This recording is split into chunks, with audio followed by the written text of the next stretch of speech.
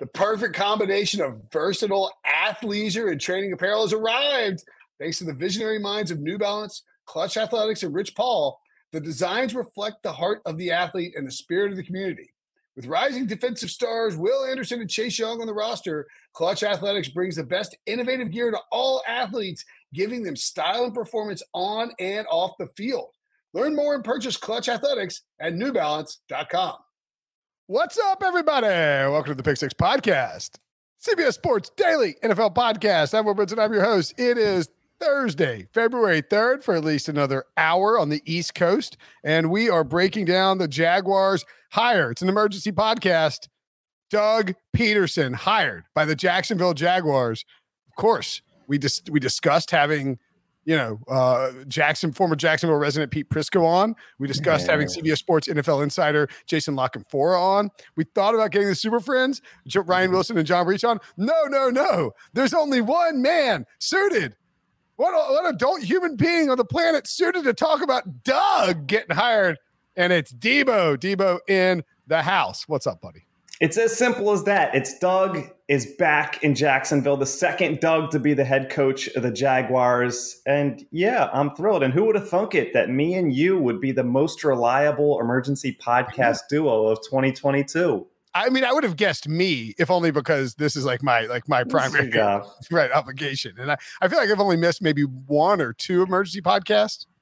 But the Antonio Brown, one of the Antonio Brown ones last year, I think I was at You missed Jay Gruden getting fired by Washington. I distinctly remember that one. Where was I? On the golf course, probably in early October. Yeah, that makes sense. Anywho, yeah, John Breach and Ryan Wilson sort of, Wilson is in his defense is in Mobile, Alabama. Breach has no defense. It's 10 o'clock p.m. and it's my day off. But he did hook us up with a fantastic show that's coming out tomorrow. Why don't you tell the people? Oh, man. I mentioned it on the Josina Anderson show from earlier on Thursday. Tomorrow, you guys are going to want to watch and listen to our special podcast with me and John Breach and Jim Breach. And Jim Breach, when we said, hey, Jim, will you come on the show and talk about the Bengals being in the Super Bowl? He's like, yeah, absolutely. Of course. It's my son's podcast. And I was like, well, Jim, it's not really his podcast, but he is on the podcast. Yeah. So thank you for that. And then Jim goes, would you guys like me to bring Anthony Munoz on? We're like, yeah, we would like you to bring the only Bengals Hall of Famer who, by the way, happens to be hilarious. And they came on and they told stories, like insane stories. A story about catching a ride with a waitress in a Camaro to the 1980 AFC Championship game, a.k.a. the Freezer Bowl. It is an absolute blast. So make sure. And you don't have to be a Bengals fan. No. You don't have to be a Bengals fan to listen. You'll appreciate it maybe a little bit more if you are a Cincinnati fan or from Cincinnati. But just being an NFL fan, appreciating these stories won't be hard to do. It is an awesome episode. You won't like I guess I probably shouldn't say this, but like when I laugh at something, that like is something that happens on the podcast. Like if I am truly entertained by it, I will go flying back in my seat. I bet I did that 6 or 7 times in the show. I mean, it is a really, really entertaining podcast. I did not want to end it. And it's like an hour long. So check that out. Hour and 65 minutes. Yeah. It's we don't toot our own horn that much for like, hey, this is a great show. That was a really entertaining show. So anyway, Doug Peterson hired by the Jacksonville Jaguars. If you're watching in YouTube, smash the like button, please. I don't know. We can't. By the way, random note on this coaching cycle, and you sort of touched on it, Debo. Super annoying. The timing of these hires. Like we got a night. Yeah, it's like we got a Friday night 6:30. Got a 10, I feel like I've been on HQ late at night. 30 minutes before the AFC Championship with Josh McDaniels. No Raiders of them, too, to do it to the Chiefs like that. We're still here for you. But we're still here for you. And again, if you're listening on Spotify, if you're watching on YouTube, even if you're watching the replay, smash that like button. If you are listening on Spotify, they have added the 5-star rating system. So please go ahead and give us that 5-star rating if you get a chance. Let's talk Doug Peterson. So I mean, one of the primary things that's being, we're not going to, I don't want to make this the full center of the conversation, but I do want to touch on it briefly. We did, because it's being mentioned out there. We had 6 coaching hires. Yes. And they're all middle-aged white guys. And it's really difficult because, when there were 4 white guys hired, people were like, oh, everybody's watching. The NFL better be careful here. It's like, well, I mean, you don't want the Jaguars to just you don't want anybody to pass over their best candidate in order to, hire, in order to fill some obligation. I don't think. But it is at the same time, it's like, as this is all going on, it's like, and then another white guy got hired. It now lies with the Dolphins, Saints, and Texans. Saints look like they might go internal. Texans, they are interviewing Robert Flores and Brian Flores. Robert Flores is a sports anchor. Take another drink. Brian Flores and Eric Bieniemy. The Dolphins. Who the hell wants to work for them right now with their situation? And then the Texans. We'll see what direction they go. Brian Flores is in play there. Do you think that this is? I mean, is it? I mean. I want to touch on it because I think it is a thing, and and if you want more on it, Josina Anderson and I talked about it at length, and actually some really revealing, conversation pieces with, she illuminated me some things that I hadn't thought of before as it relates to discrimination practices, et cetera. Yeah, I mean, to sum it up, I think it's unacceptable that this is continuing to happen, especially with revelations of the past few days. I would say that Doug Peterson is probably the most qualified candidate of this hiring cycle, and pretty much any candidate that had been mentioned out there winning a Super Bowl. But to have 0 black head coaches hired, 9 vacancies total, 6 have been filled, unacceptable is the word. Yeah. And again, it's tough to, I don't think it's fair to say, okay, 4 teams have hired white guys. It's on the other 4 teams to figure it out. You kind of have to take each coaching job at its sort of, I think, look at it individually. And for the Jacksonville Jaguars, they had an opportunity to hire a minority. Byron Leftwich was willing to come to Jacksonville and take that job, if everything you hear, but he was not going to work with Trent Baalke as the GM. He wanted Baalke out, and he wanted Adrian Wilson in.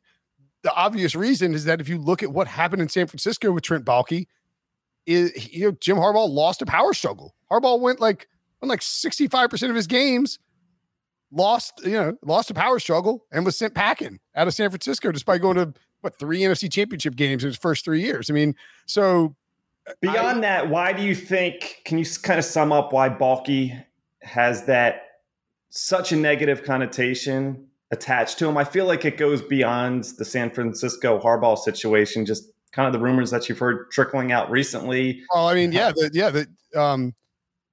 if you listen to anybody who knows anything in Jacksonville, you would come away with the belief, and Brady, I think Brady has hinted at this, maybe, or Pete, somebody's hinted at it. I think it was Brady, actually. You come away with a pretty firm belief that a lot of the things about Urban Meyer that got out into the public, including that he kicked a kicker, may or may not have come from Trent Baalke. I mean, everyone who's ever worked with him ends up being fired. He has been described by plenty of people that I've heard talk about it as a snake in the grass. So you are running the risk when you go and work with Trent Baalke, who already has the owner's ear when you're coming in as a new head coach in an arranged marriage. You're running the risk of being Game of Thrones. It's funny, just the terminology "snake in the grass" is something that I have heard to describe the Eagles' current general manager, longtime general manager, Howie Roseman, yes, who used to oversee Doug Peterson in Philadelphia. Now Doug with another snake in the grass is interesting. We'll get more into that. We can go back to Leftwich, but that stands out. No. I think that was the first thing I thought when Doug Peterson got hired. He's like, because Doug got fired. Why am I calling him Doug now? This sucks. That's his name. So Doug got fired in Philadelphia, but it was very clear that he wasn't fired because he sucked as a coach. He was fired because he was not on the same page with Howie Roseman, and Howie Roseman had Jeffrey Lurie's ear. And I've said, I think it's one of those situations where he wasn't super upset that he was being let go by the Eagles. Right. Because of that situation. He accomplished what he came there to do. 5 seasons, the most significant coach in Eagles history. That's why. I mean, is that right? He won a Super Bowl. Yes, it's right. Okay. I mean, he won the Super Bowl. It's hard not to. I'm not saying the best. Nick Foles is the most significant quarterback in Eagles history. I'll use that word. It's a Super Bowl. Okay. Yeah, I mean, Doug Peterson went 42-37-1 in his 5 seasons with the Eagles, 7-9 his first year, 13-3 when he won the Super Bowl in his second year, 9-7, 9-7, 4-11-1 in that final season when they were really decimated by injury too. In 20, how was that only last year? My God, it feels like it was so long ago. So Doug took the 2021 season off and now is coming back to Jacksonville. I think it's fair to have concerns about the Baalke stuff, and how they will work together. I did see Jason La Canfora tweet, our of course friend of the podcast and CBS Sports NFL Insider, tweeted that I got to sift through these heavy metal tweets. JLC. Just in a recently fired GM, right? Yeah, Doug Peterson will be the next head coach of the Jaguars, working on finalizing contract now. Remains to be seen if former Vikings GM Rick Spielman joins him in front office capacity. Now, that's really... Now, what do you... Oh, sorry. Sorry. No, ask it. What do you think that structure would be? Spielman ahead of Baalke? I would... That's possible. Because, again, look, this Jacksonville Jaguars job has a lot of things to like about it. But it also has Trent Baalke, and I would just be surprised. So, you don't often get more than 2 shots as a head coach. I mean, I'm just trying to think of the guys who got John Fox, is the first one that comes to mind with Carolina, Denver, and he went to a Super Bowl with each of the first 2 teams. So, that's why he was able to secure that job. Adam Gase, Rex Ryan only got 2 shots, right? Counting Belichick? Belichick would get a 3rd shot if he got fired. No, I'm saying, Cleveland, Jets, and Patriots. No, I don't count the Jets. Yeah, because he walked away. Yeah, good call. Even big name head coaches who have won a lot don't often get. It's just hard to get 3 chances. So Doug Peterson, with a Super Bowl on his resume, would in theory want to be particular about the job he chose. So I would guess that after Byron Leftwich went to the Jaguars and said, I want Baalke out, I want Adrian Wilson in, and the Jaguars decided not to do it. I mean, Trent Baalke's in the building. It's easy to see how he would convince them not to do that. I think Which, by the way, we'll talk about Doug's balls later on. Clarity in the chat is a good point. Parcells, far more than 3 jobs. For sure. Yeah. But you have New England, I would just say Jets, Cowboys, Dolphins. He coach in Miami, or is he just the front office guy in Miami? Giants, obviously. Giants starting with the Giants. Yeah, won the Super Bowl with Giants. What am I talking about? Anyway, I think it's possible that you could see Trent, maybe Doug Peterson went to the Jaguars and said, look, I'm not going to make a demand that Trent Baalke be out, but I need a buffer. I need someone. I want someone who is aligned in my vision in the front office to help me do this. So maybe Rick Spielman, who was going to be promoted, we heard, to a VP of football operations job in Minnesota before he was let go. Maybe he gets that title in Jacksonville with the ability to sort of be a buffer between Trent Baalke and Shad Khan. I mean, that's just a guess. I don't know. I would be very surprised if Trent Baalke was demoted immediately and Rick Spielman was the GM. I think it's more likely he would be in a Tom Caldwell position where he does have, if Baalke did something try to make a power play, he would have the authority to squash it. You know what I'm saying? That would be my. And I think interesting to note that Spielman, I think, pretty well regarded around the league, but also had a falling out with his head coach, apparently, in Mike Zimmer. I think Deion Sanders kind of spilled the tea a little bit on that one. Sanders being super close to Mike Zimmer, but saying that Spielman and Zimmer didn't talk for the last 3 months of the season. That's wild. I don't know if we're to blame Spielman, Zimmer, or both on that one, but That's bringing just a little bit of baggage potentially to Jacksonville when you're talking about the interaction with head coaches. But yeah, I think you're the one, when we rank the head coaching vacancies, put the Jaguars at the top with the qualifier. If Trent Baalke is around, then it probably slides down the list a little bit. And you're right, Doug Peterson probably had a decent selection of jobs. Talking about the job that we talked about last night, if you're Doug Peterson, knowing kind of the power structure, would you rather be in Minnesota or Jacksonville? Yeah, exactly. Great tweet from friend of the pod, Kevin Clark of The Ringer. Trent Baalke has fired 4 coaches in his last 4 seasons as GM, which means he's employed more coaches in 4 seasons than the Steelers have since the merger. Truly amazing. Okay, let's take a break, and when we come back, we'll talk about how Doug will actually fit with this roster. Next.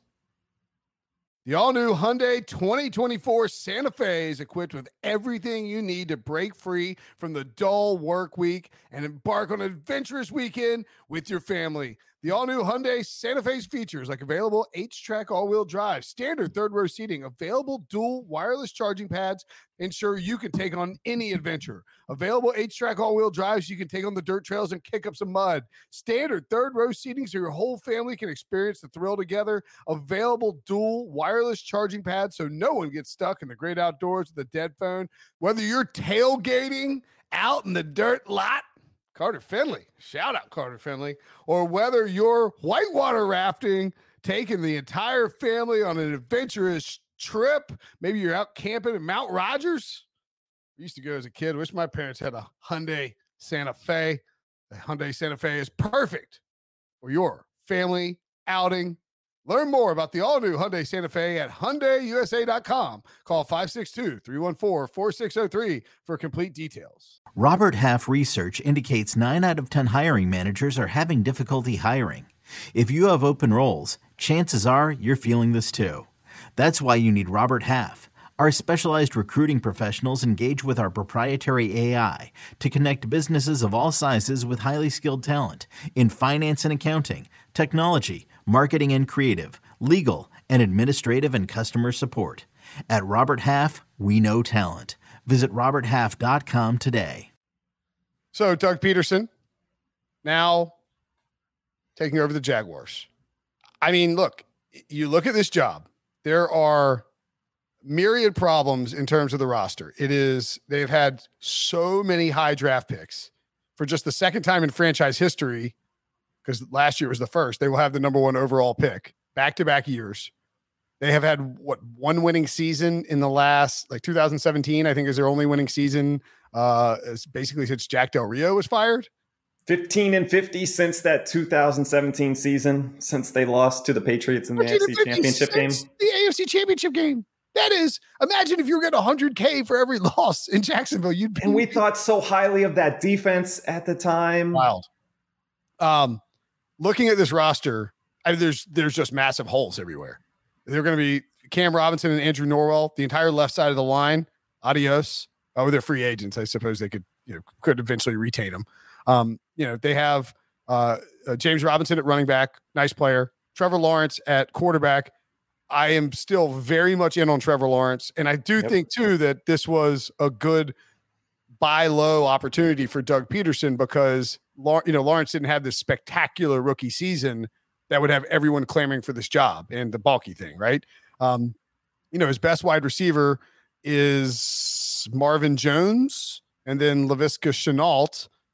It's about all they've got. Josh Allen is a blue chip player as a pass rusher. Miles Jack is quietly getting up there. I mean, he's in his 7th year coming up.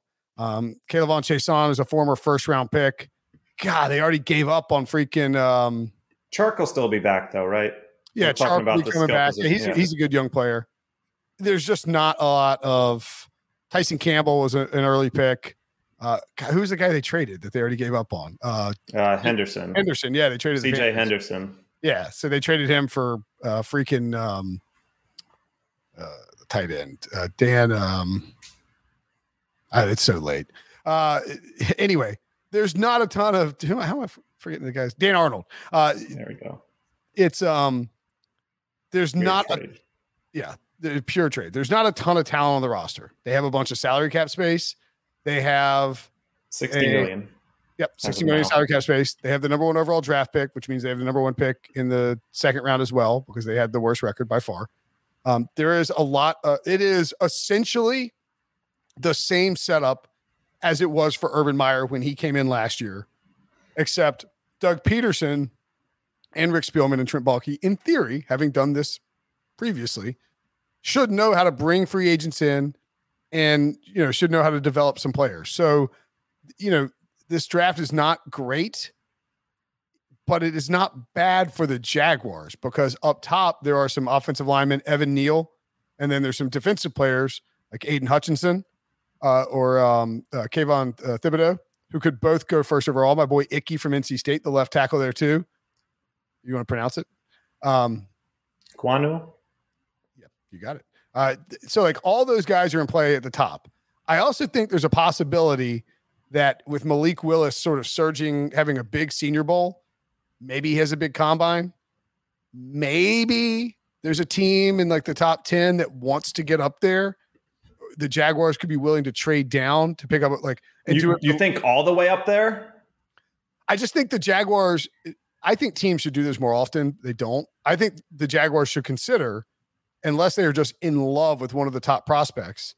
Oh, I would consider. I think it's the other way around, where a team may not feel the need to get all the way up to 1. No, but I'm obviously, saying if you want to feel confident. I'm saying that you move down for a lesser price than normal. Like you move down to like 6. So that way you get Malik Willis and he's locked in. I think that's probably a long shot. But it might not add up on that trade chart. The value that you get for 6 might not be traditionally what you would ask there. Right. And I mean, this would be insane, but or you trade down to 5. Or what are the Panthers at 6? Panthers are at 6, right? Let's say the Panthers want, and Panthers are at 6. Giants are at 5 and 7. And again, we've seen a deal be made between the Panthers and the Jaguars earlier this year. We just talked about it. You trade 5 and a future first for number 1 overall, and you grab Malik Willis. And maybe like some other stuff, but like not the normal 3 first rounders to get all the way up there, just because Jacksonville prefers assets, especially like future assets from a team like Carolina who could stink next year, to having, having to take someone at number 1 overall. It feels a lot like 2013 in that sense, where the Chiefs were badly wanted to trade out of the first overall pick. Andy Reid couldn't get out of it, and just had to pick between Eric Fisher or Luke Joeckel. Took Fisher. He eventually became a pretty good player, but he wasn't very good out of the gates. And Joeckel was a disaster for the Jaguars. So, you're kind of stuck at the top, and you have these needs versus the needs kind of match up with the draft, at least for the Jaguars, is what I'm saying. So you can bring in some good young players. You have the salary cap space to maybe add some veterans who can shore up your roster. Like if the Rams win the Super Bowl, would a Von Miller be willing to just get let's say Von wins Super Bowl MVP, has 6 sacks. Would Von be willing to say, you know what? I'm going to do a 3-year deal in Jacksonville for like $60 million or $60 million or something insane like that. That would not is that the move though for a smart organization to go after a guy in his 30s? But I'm just saying that they're in Florida, no income tax. They have a ton of money. You could potentially lure some veterans down there to boost your success early on. Just a thought. Look, I think Von Miller's already getting fitted for Canton, Ohio. If you get 2 rings, yes. If you're him, you're flying to Florida the first chance you get. That's what I'm saying. It's like you're not ring chasing, you're cash chasing, and like you're just there. I mean, it's just a hypothetical for a guy who's a free agent. I think if they win or lose, I think he probably goes back to LA because he really likes it there and it's a cool city and he's playing on a good defense for something cheap. But my point being is that Jacksonville has the resources to make themselves competitive with a functional coach in a bad division if they do things right. Like last offseason, the Jaguars had the same resources and they got Trevor Lawrence. But other than that, like Urban Meyer's bitching and moaning that he can't get free agents to come. It's like, well, I mean, this isn't college recruiting, my man. Like, figure it out. And I think people will want to kind of start to compare the situations in Cincinnati and Jacksonville, just being the teams that had the previous 2 number 1 overall picks, and a lot of the comparisons between Joe Burrow and Trevor Lawrence. And, people didn't expect Cincinnati to take this leap. Obviously, at 75-1 odds to win the AFC, 151 to 1 odds to win the Super Bowl. No one. I'll go on record now. The Jaguars aren't going to make that leap next year, but how far away is this team with all those pieces in place, another number 1 overall pick, and the development of Trevor Lawrence from being in the mix, do you think? A lot further than Cincinnati, because, we talked about it on the, what was it mailbag? Podcast? Yeah, the mailbag podcast. Okay, thanks, Devo. Brain gone. What's that? Reading your mind. I work a lot with you. Yeah, we spend too much time together. You look at the draft classes from Cincinnati, and it wasn't obvious for us to see, but they had put a foundation in place to have success if they got the quarterback position right. And, the coach, we could get some good coaching. And that sort of happened. And, credit to Zach Taylor. I think by the way, the other guy that we didn't mention because he was on IR for the entire year, Travis Etienne. Very nice piece. Like, that's a Doug Peterson running back if there ever was one. Urban Meyer is going to move him out to wide out, and that's how he got hurt. Doug Peterson will turn. Like, I could see if you could shore up the offensive line and add one more receiver in the draft, like a good young, ready to play wide receiver or in free agency, I could see Doug Peterson getting something out of this offense when no one is really expecting anything. Like Lawrence, Etienne, Jones, Chark, Visca, like Laviska Shenault and Travis Etienne are good Doug Peterson players, in my opinion. Guys you can move around, do stuff with. Allen Robinson, who started his career in Jacksonville as a free agent. I don't know if he'd be willing to come back, but I feel like Alshon Jeffrey type. Yeah. Look, Doug is going to run a good offense. He's going to get a lot out of Trevor Lawrence, and just the comparisons a little bit to go back to Philly, in his first season, he gets hired a couple months later. They select Carson Wentz, number 2 overall in the draft. Obviously not the level of the prospect that Trevor Lawrence was, and Lawrence already having a season under his belt. But we saw what Doug was able to do for 4 years with Carson Wentz. 2020, Carson Wentz's regression was not on Doug Peterson. That was a train wreck of a season. Carson Wentz couldn't handle the Foles statue. He lost his mind. I still disagree with you on that, but this is a different podcast. I'm in charge. No tangents right now, but no, I mean, and at times, throughout this season, I said the Eagles ended up making the playoffs, over exceeded expectations, but a lot of times I said I kind of wish I saw Doug with Jalen Hurts versus Nick Sirianni with Jalen Hurts. So I think he is going to maximize Trevor Lawrence and kind of put him in that position where you really truly believe he's going to be. Yes, he threw a lot of picks last year. A lot of the great quarterbacks of all time, Peyton Manning threw the most picks ever as a rookie. We're not ending Trevor Lawrence's career because of this disaster with Urban Meyer in year one. The future is bright. You're still taking him in a redraft of the 2021 quarterbacks. He's still going number 1. He's over Mac. He's over Justin Fields, over Trey Lance. Yeah. Yes. Easily, I think. And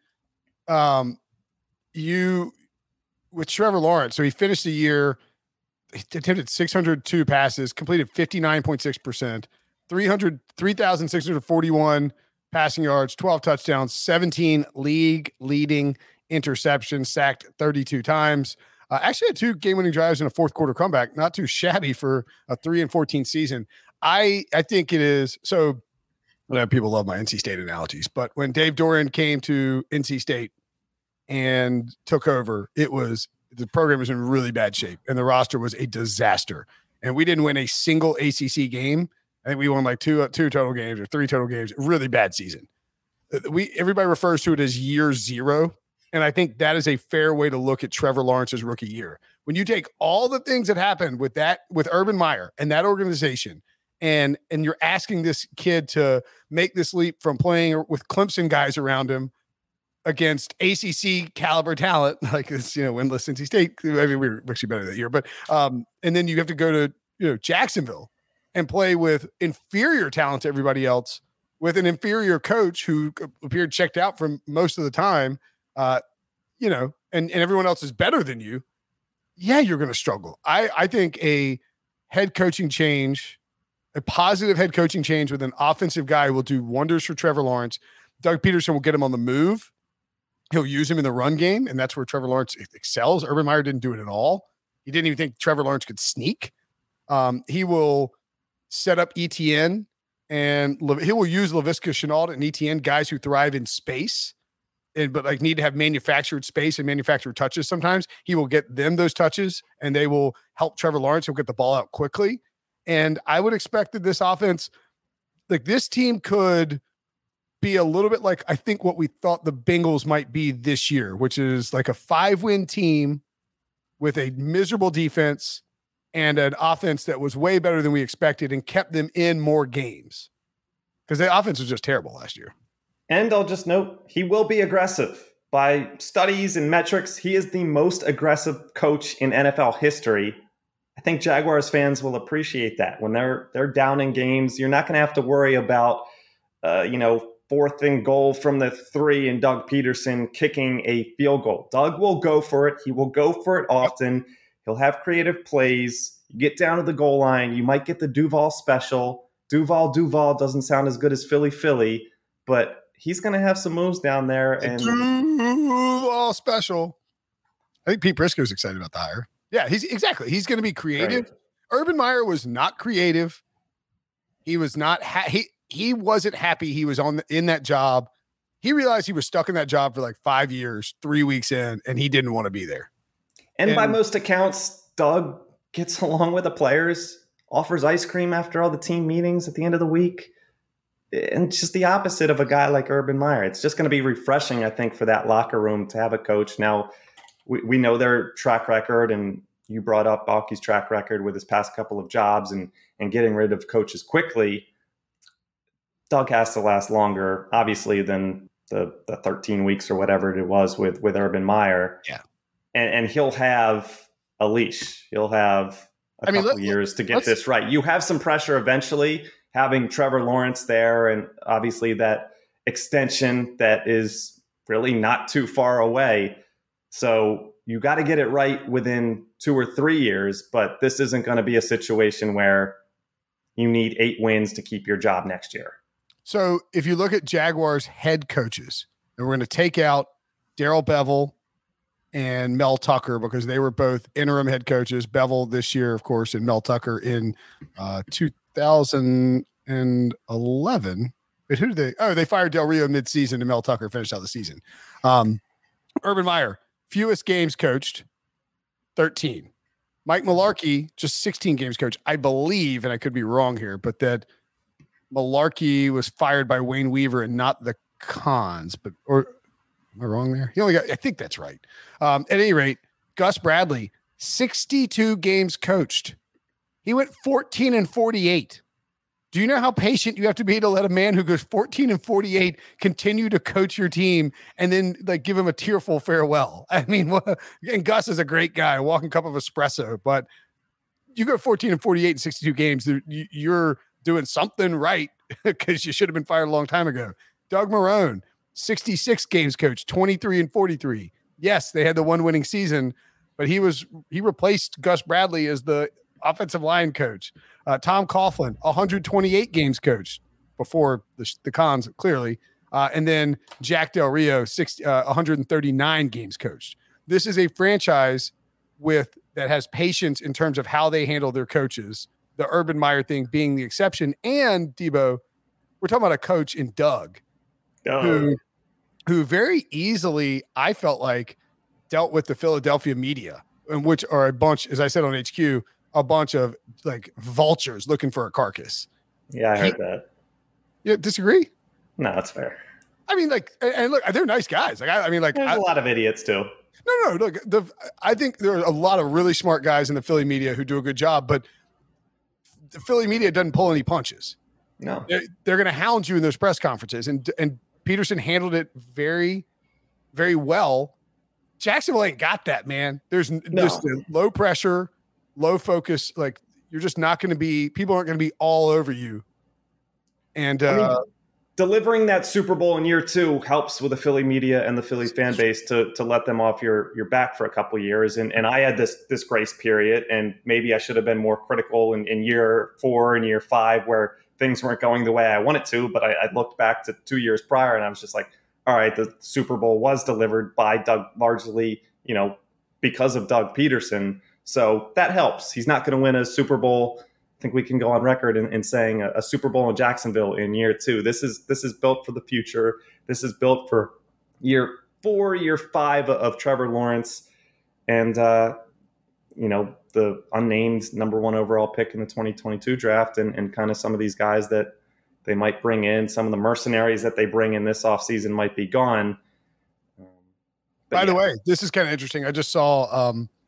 I can't remember if this is whose project this is. I want to say it's like Tannenbaum or Joe Banner or Mike Lombardi, one of those guys, former execs.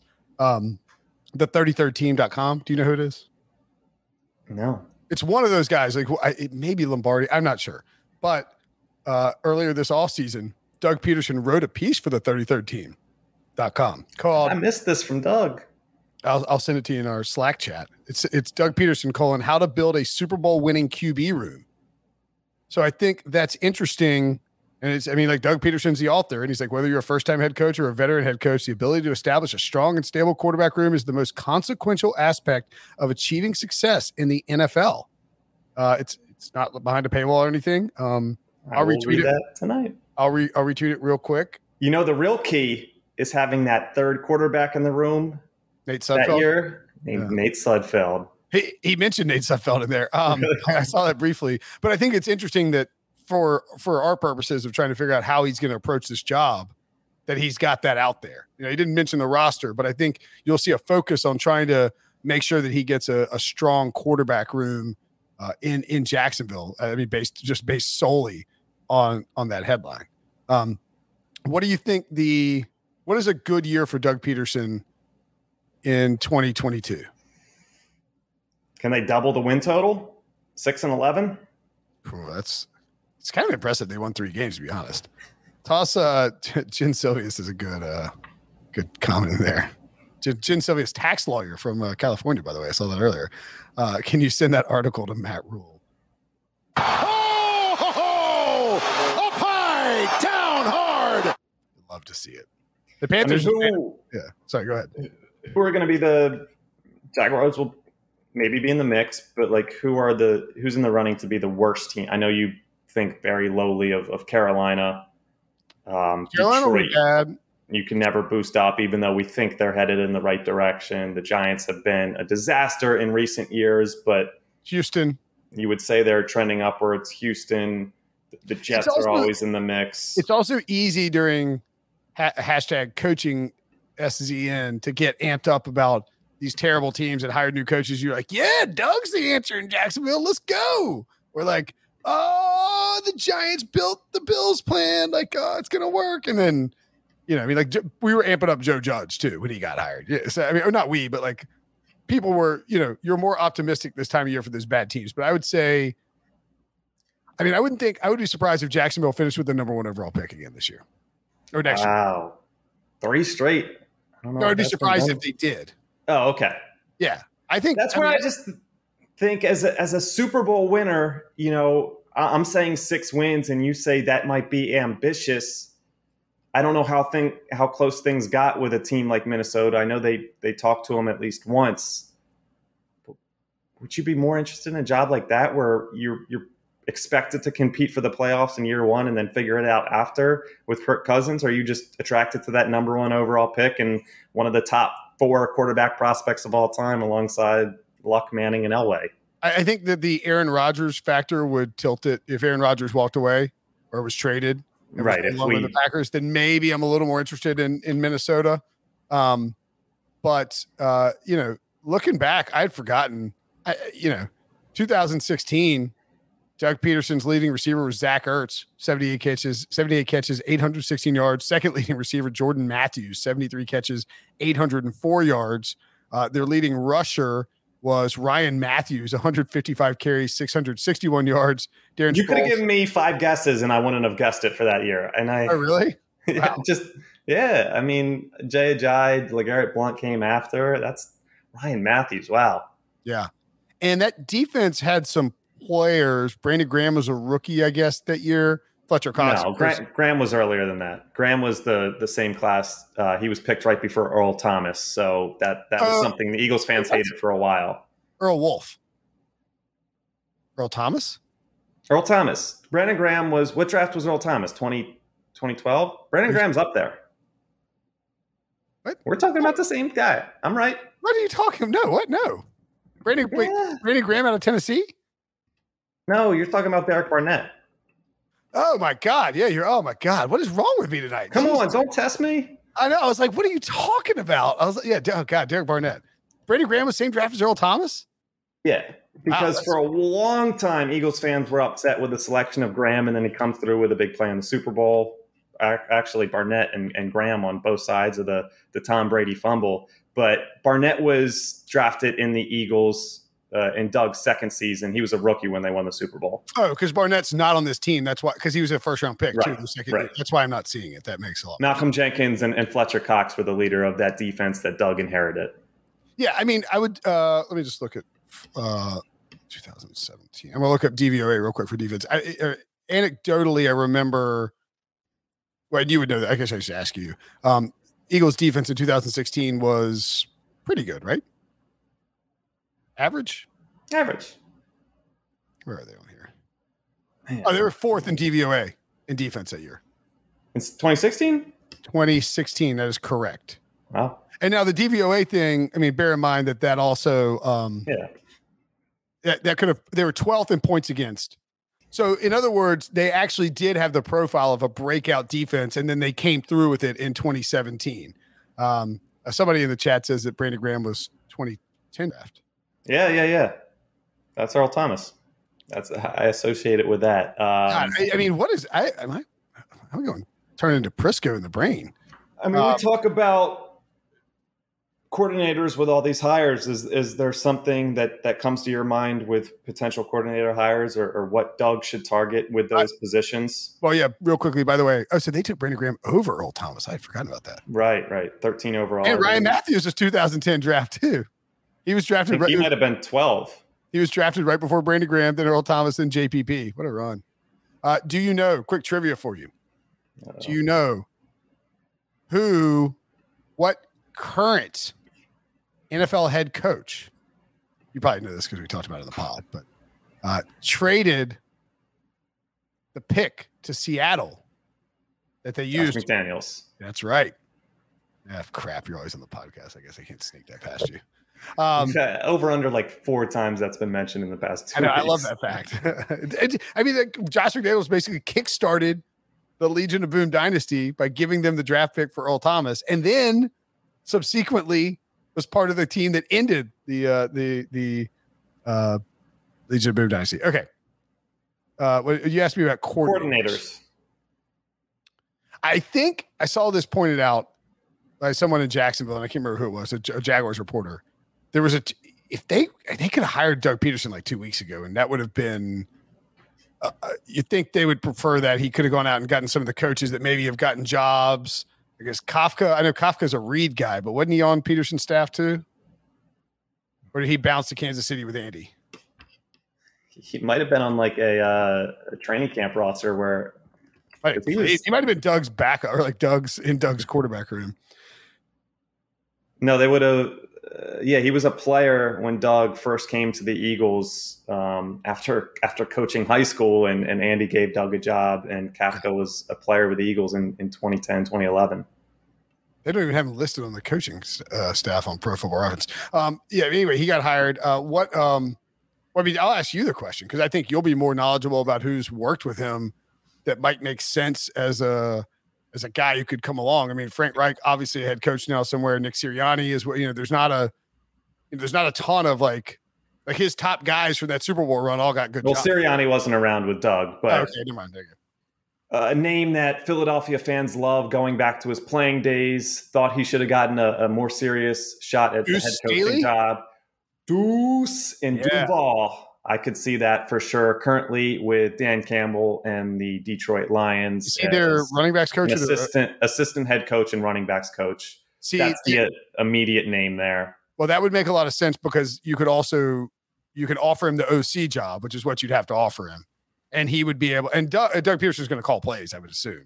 But you could bring Deuce over as the OC and have him focus on like assistant head coach, offensive coordinator, and they wouldn't be able to block that, I don't believe, because the OC is a I don't believe they'd be able to block it. But I'm not 100% sure if he's currently the assistant head coach. Who else?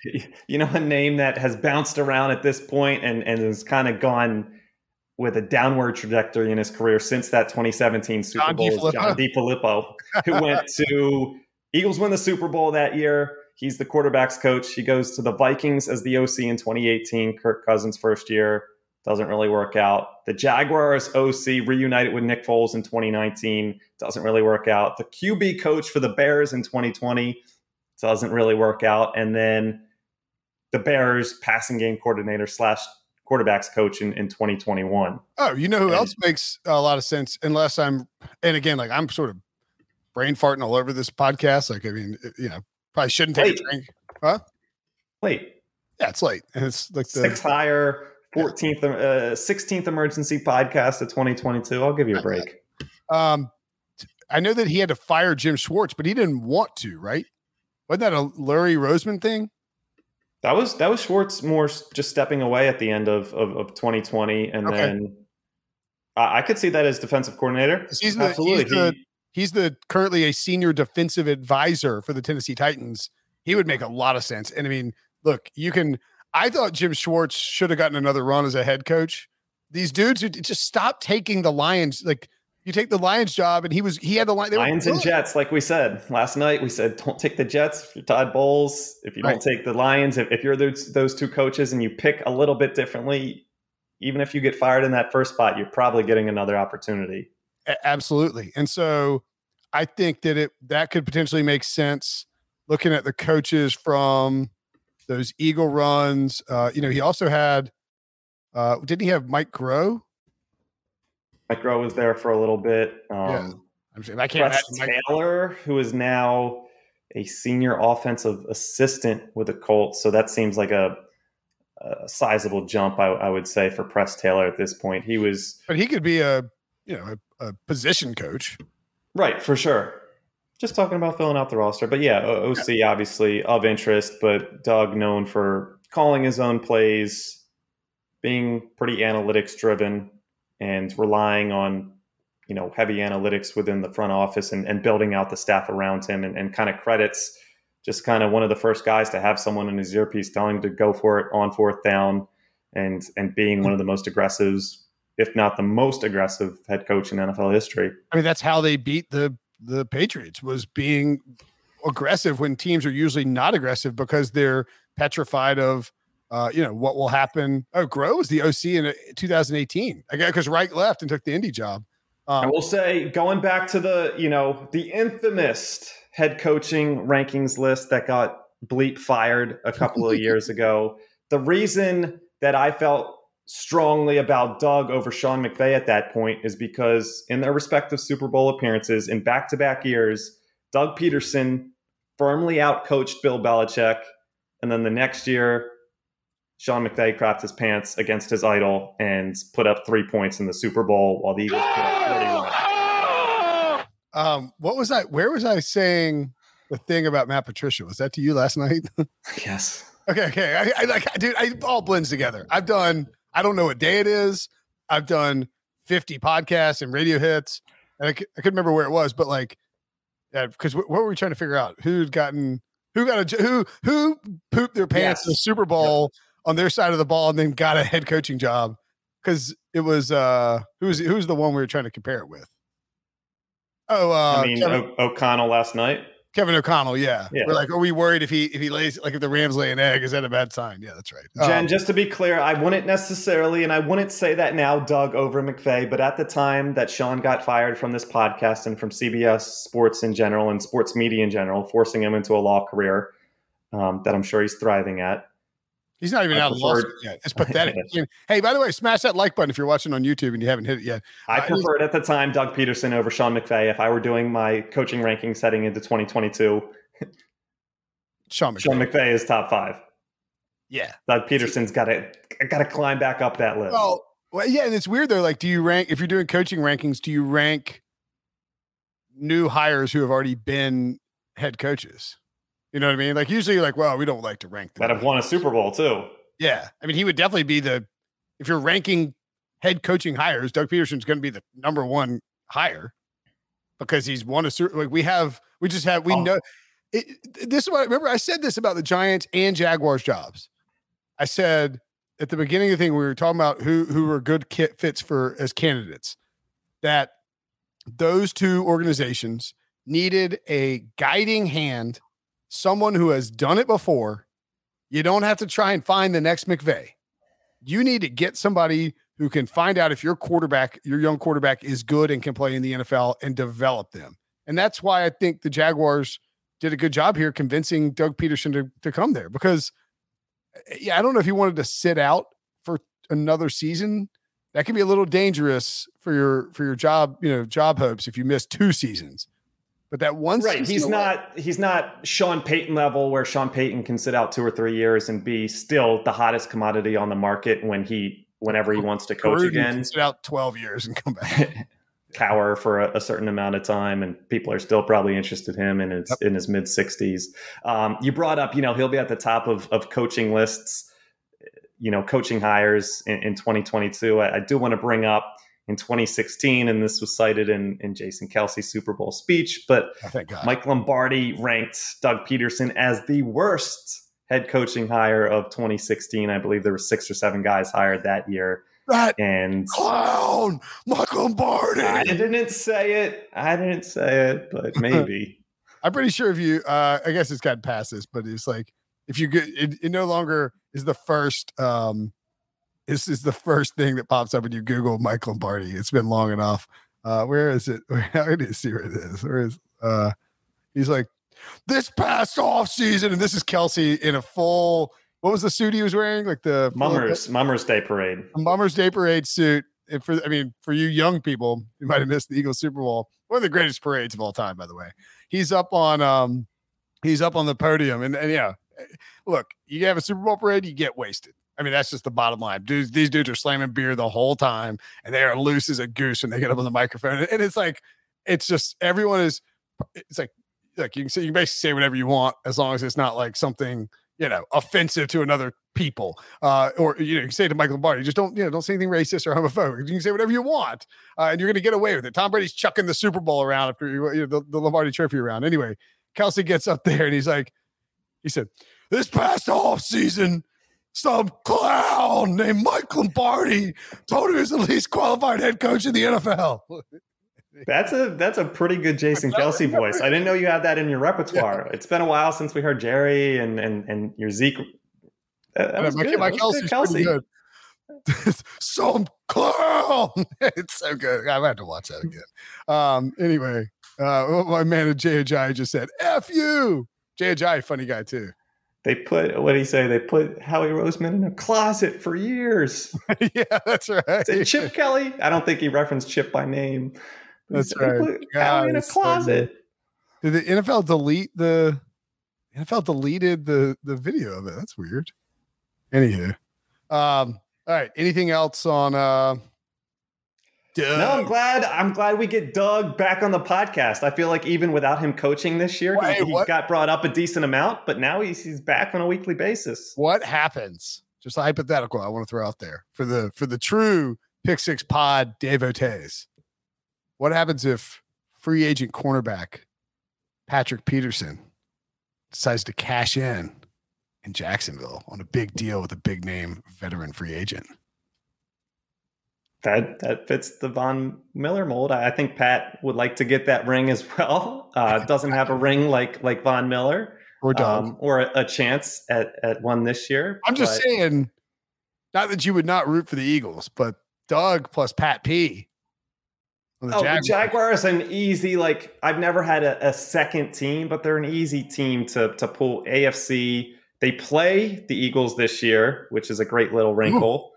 Hadn't you not bring that up earlier? Doug revenge? The Eagles in the AFC South, it's Carson Wentz in Indianapolis, we think. Doug in Jacksonville. We might get Jonathan Gannon in Houston. So a lot of Eagles footprints across the AFC South. That's the other thing that we didn't really touch on. The Titans are a very stable, good team. I know they lost to this Bengals squad in their first playoff game, and that stings. And they probably felt like they had a shot at making a run to the Super Bowl. But they're a stable team, but they're not like the Patriots dynasty or the Chiefs, or you feel like if you're Doug Peterson taking over the Jaguars, that man, it's like I know what Indy's got, and it ain't good.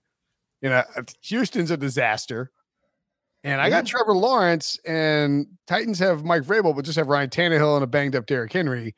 You would have to think that of all the jobs where the division is maybe up for grabs, obviously Aaron Rodgers in Minnesota notwithstanding, it, this is probably the best one. That plays a role in me kind of saying doubling that win total. Sure. 6 wins. Houston, I'm not going to say guaranteed 2 wins by any stretch, but you split with Houston, you pick up a couple here and there. And he hadn't beaten the Jaguars in Jacksonville since 2014.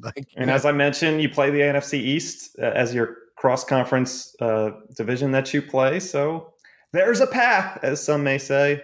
All right, that's a perfect way to get out of here. There's a path to Doug making the playoffs. Wouldn't that be something? What you got next week, Brinson? Besides the Bengals pod tomorrow. Bengals pod on Friday. Oh, yeah. For those watching, smash the like button, 1. 2, we will be doing CBS Sports HQ live from 4 p.m. to 5 p.m. Eastern I think almost every day next week. Maybe we're missing one day. But if you are a loyal Pick Six podcast listener, fire up HQ, come hang out with us. Will we be on YouTube too? From LA? From Los Angeles. Not for the Pick Six HQ show. Okay. Not live, but it will make its way to the youtube.com/pick6 afterwards. HQ show will be a little more buttoned up. Yeah. I asked if we could wear hoodies and yoga pants, or not yoga pants, but joggers. I can't even say my pants right. I'm wearing joggers right now. I'm not wearing. It's going to be a little chilly, I think, out in LA. That's what they said. I'm fully prepared to put on we're on a helipad. But there's people from our Florida office telling you that. So factor that in as well. Yes. Yeah. That's the thing. It's I was looking at the weather. It's 75. I'm like, this is going to be balmy and perfect compared to the Miami Super Bowl. You're down there trying not to just sweat your bees off, All right, Debo. Good show. We'll have more information, of course, about the podcast. There was a Long John's mention. Yeah, I'm not going Long John's. I'm a sweaty North Carolina guy with a beard. There's also a pantyhose mention on the Bengals pod tomorrow. That's right. Jim Breach talked about putting on pantyhose before he kicked in the AFC Championship game. I'm not even kidding. You're going to want to check it out. We'll make sure and tweet it, of course, as well. Thanks for listening. Thanks for watching. You guys are, as always, the best. For Debo, I'm Brinson. We will see you guys later. Okay, picture this. It's Friday afternoon when a thought hits you. I can waste another weekend doing the same old whatever, or I can conquer it. I can hop into my all-new Hyundai Santa Fe and hit the road. Any road. The steeper, the better. Because my all-new Santa Fe is available with H-Track all-wheel drive, so I can hit the trail without a worry in the world. Heck, with 3 rows and best-in-class rear cargo space, I can pack the whole family in with all our gear. We've got available dual wireless charging for our phones, so we'll never lose touch with civilization, and we won't lose touch with the primordial power of Mother Earth. So which is it? Waste the weekend or do something a little more epic? And conquer it in the all-new Hyundai Santa Fe. Visit HyundaiUSA.com or call 562-314-4603 for more details. Hyundai, there's joy in every journey.